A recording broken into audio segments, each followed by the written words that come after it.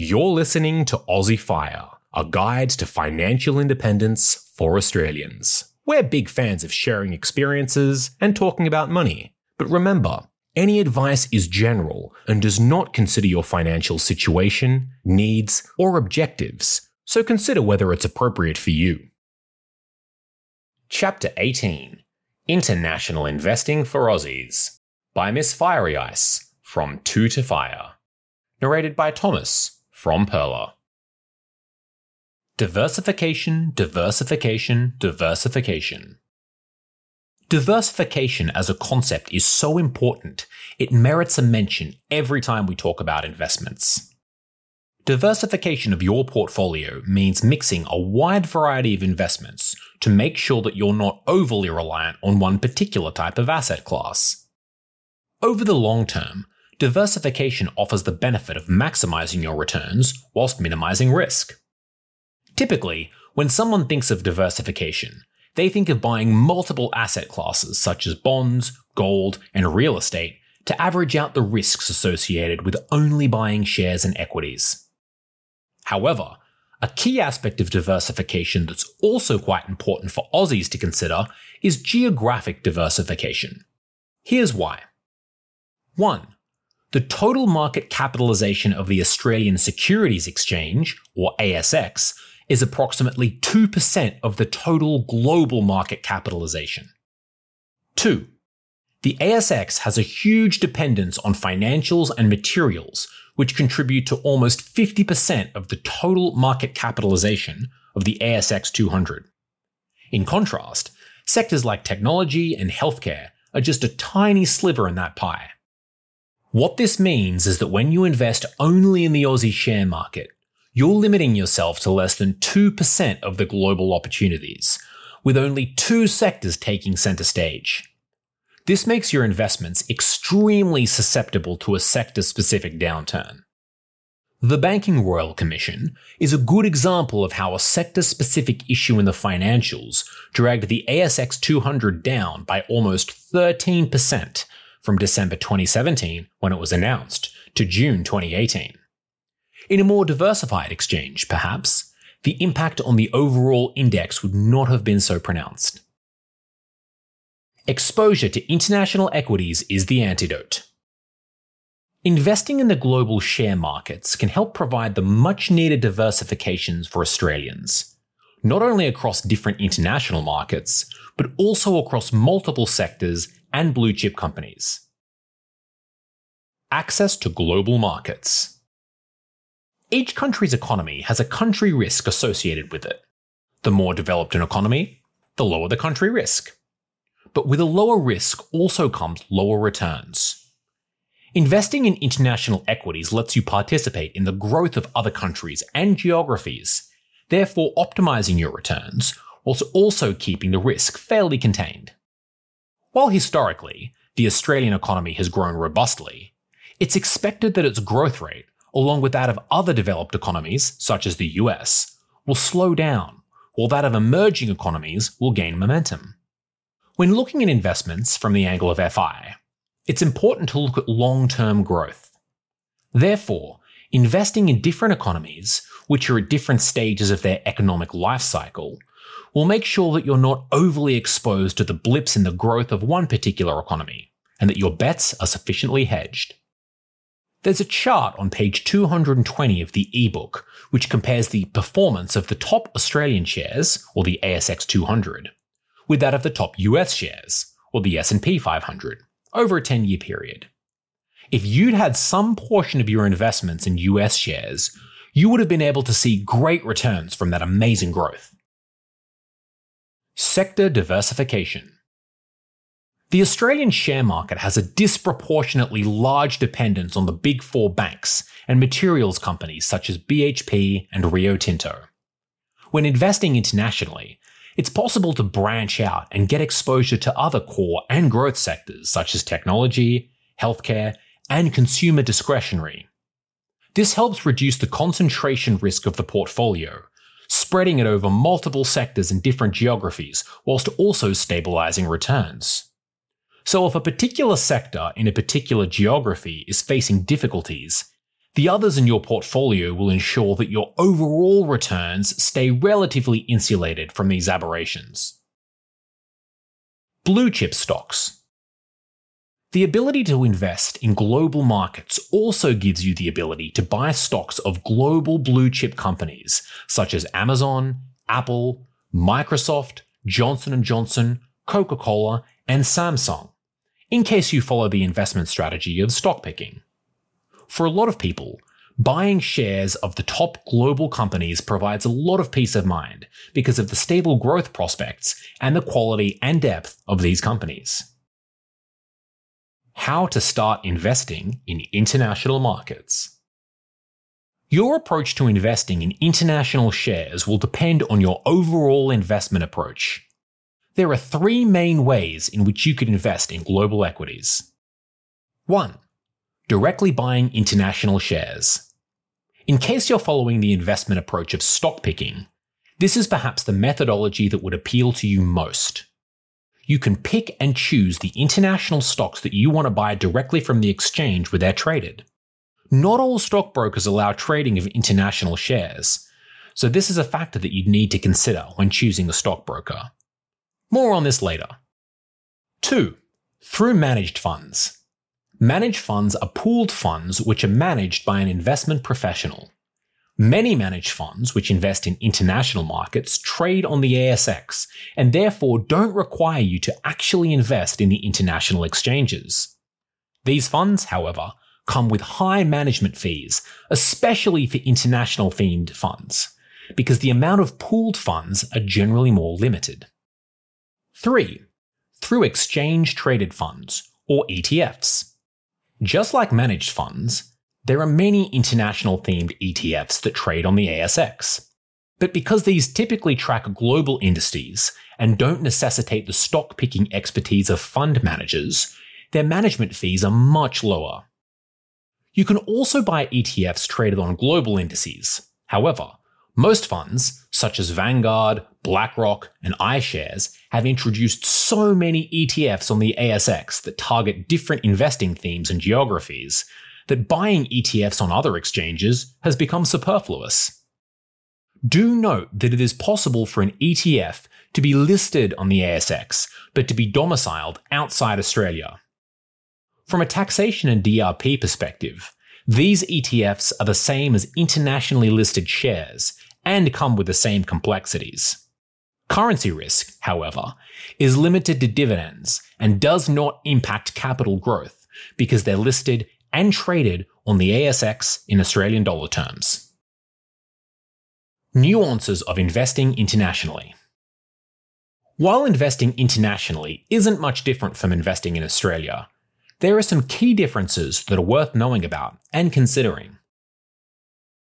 Stockbroker support and fees for international trading.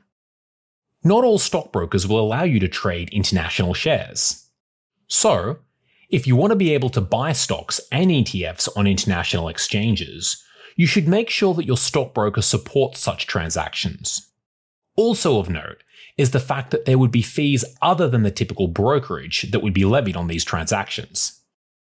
These include custody fees. Unlike the Australian CHESS system, you will not own your international shares directly. Your shares will be held by a custodian on your behalf who may charge you a fee for their services. FX spreads. Because your Aussie dollars will have to be converted to the local currency of the exchange you want to transact in, Forex-related charges and conversion fees would have to be borne. Exchange-related fees. Some global exchanges charge transaction fees for buying and selling on them. Currency risk. Investing internationally comes embroiled in the Forex quagmire. Global currencies are ever fluctuating. When you invest in international shares, the relative movement between the AUD and that particular currency could have a huge impact on your overall returns. This is because, along with the share market risk that you typically take when investing in an ASX-listed share, you'll also be simultaneously taking the Forex risk when investing internationally. So if you buy a share in the US, which provides a return of 2% in the first year in US dollar terms. But if the Aussie dollar has depreciated by 2% against the US dollar in the same period, your effective return in Aussie dollar terms will be 0. If the Aussie dollar had, however, appreciated, then your overall Aussie dollar returns would be higher than what the stock actually gave. This means that your returns can fluctuate wildly. If you don't want to bear the currency risk, there are many ASX-listed managed funds and ETFs that can provide you with hedged returns. A special mention should be made of ASX-listed but foreign-domiciled ETFs here. While these ETFs trade on the ASX and have unit prices denominated in Aussie dollars, the dividends that they provide are in the local currency of their domicile, so they will be exposed to a forex risk, whereas the capital gains will not be. Dividend Reinvestment Plans, or DRPs. Aussies cannot opt in for DRPs for international shares and ETFs. This also applies to international ETFs that are listed on the ASX but not domiciled in Australia. So you would have to reinvest any dividends back manually once you've received them. Taxation. Just dealing with taxation in one jurisdiction is complex enough, but when you add more to the mix, it becomes even more so. There are a few important aspects related to taxation that you should be aware of before you start investing in international shares. Your international taxation details will not be automatically populated in your ATO tax return, so you'll need to manually provide the details. Dividend franking. Franking credits are a tax rebate that's available on dividends received from companies that have already paid company tax. This is a uniquely Australian concept, and we covered this in more detail in Chapter 13. Any dividend that you receive from your international investments will not have any franking credits associated with it. So if you receive a $100 dividend from your Aussie investments, which have a franked component of $70, you would only have to pay taxes on the unfranked component of $30. Whereas, if you receive the same $100 dividend from your international investments, you would be required to pay taxes on all of it, which would make your post-tax returns from your Australian dividends much more superior. But remember, the dividends are only one part of the returns. The other, and in most cases a bigger chunk, comes from capital gains. So you should look at them combined to determine which one, your Aussie or your international investments, offer you better returns. Withholding taxes. Any dividend that you earn from your international investment will be subject to a withholding tax, which is typically around 30%. To avoid double taxation of this dividend income, Australia has double taxation avoidance treaties, or DTAT, with almost all the major countries in the world. Double taxation occurs when the dividend is taxed in the foreign country where it's generated, and then again in Australia. Under the DTAT, when you file your tax returns, you'll be able to get tax credits for any taxes that have already been withheld by a foreign country. You will, however, be responsible for informing the country that you're investing in that you're an Australian tax resident, so they can take their DTAT with Australia into account when they levy a withholding tax. This information is typically provided by filling country-specific forms, such as the W8 Ben form when buying shares in the US. Do note that you won't be able to avoid tax leakage in case you invest in a country that Australia doesn't have a DTAT with. Capital gain taxes. Any capital gains from your international investments will be taxed in Australia, just like your Australian investments. Where and how much should you invest in international shares? The answer to both these questions will depend on your risk appetite. When investing internationally, it's quite typical for Aussie investors to invest in US shares. The US is the largest economy in the world and contributes to more than 50% of the global market capitalization. However, in the medium to long term, it's expected that the growth of the developed economies will taper off and that China will take over the US as the largest global economy. Keeping that in mind, and acknowledging that the emerging economies, such as China, India, Brazil, and South Africa, have been growing much faster than the developed world, it also makes sense to get some exposure to these.